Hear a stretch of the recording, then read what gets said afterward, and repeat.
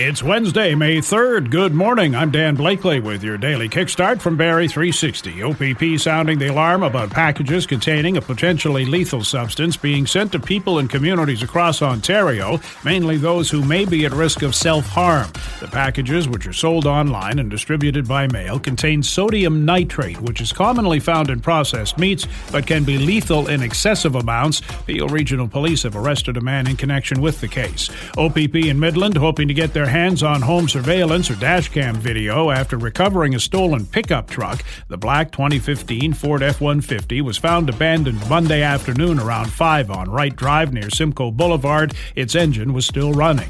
A gunman suspected of killing 5 neighbors in Texas has been found hiding beneath a pile of laundry. The 38-year-old was captured without incident. He'd been shooting rounds on his property late Friday night when the neighbors asked him to move farther away because the gunfire was keeping their baby awake.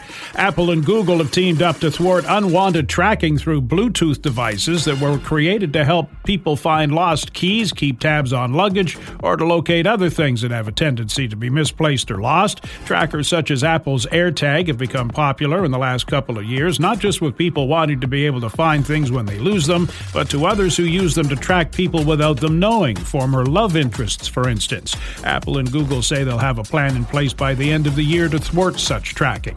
Boston Pizza having some fun with the NHL playoffs. With the Bruins eliminated, it has unofficially changed the name of its restaurants in Toronto from Boston Pizza to Austin Pizza to mark the Leafs advancing to the second round. Leafs lost their first game of round 2 to the Panthers 4-2. They lost game 1 to the Lightning as well. Kraken took game 1 of their set with the Stars 5-4 in overtime. Blue Jays fell 7-6 to the Red Sox. Showers today, a high near 9. That's your kickstart for May 3rd. We're back again tomorrow. Until then, remember, don't wait for everything to be perfect before you decide to enjoy your life.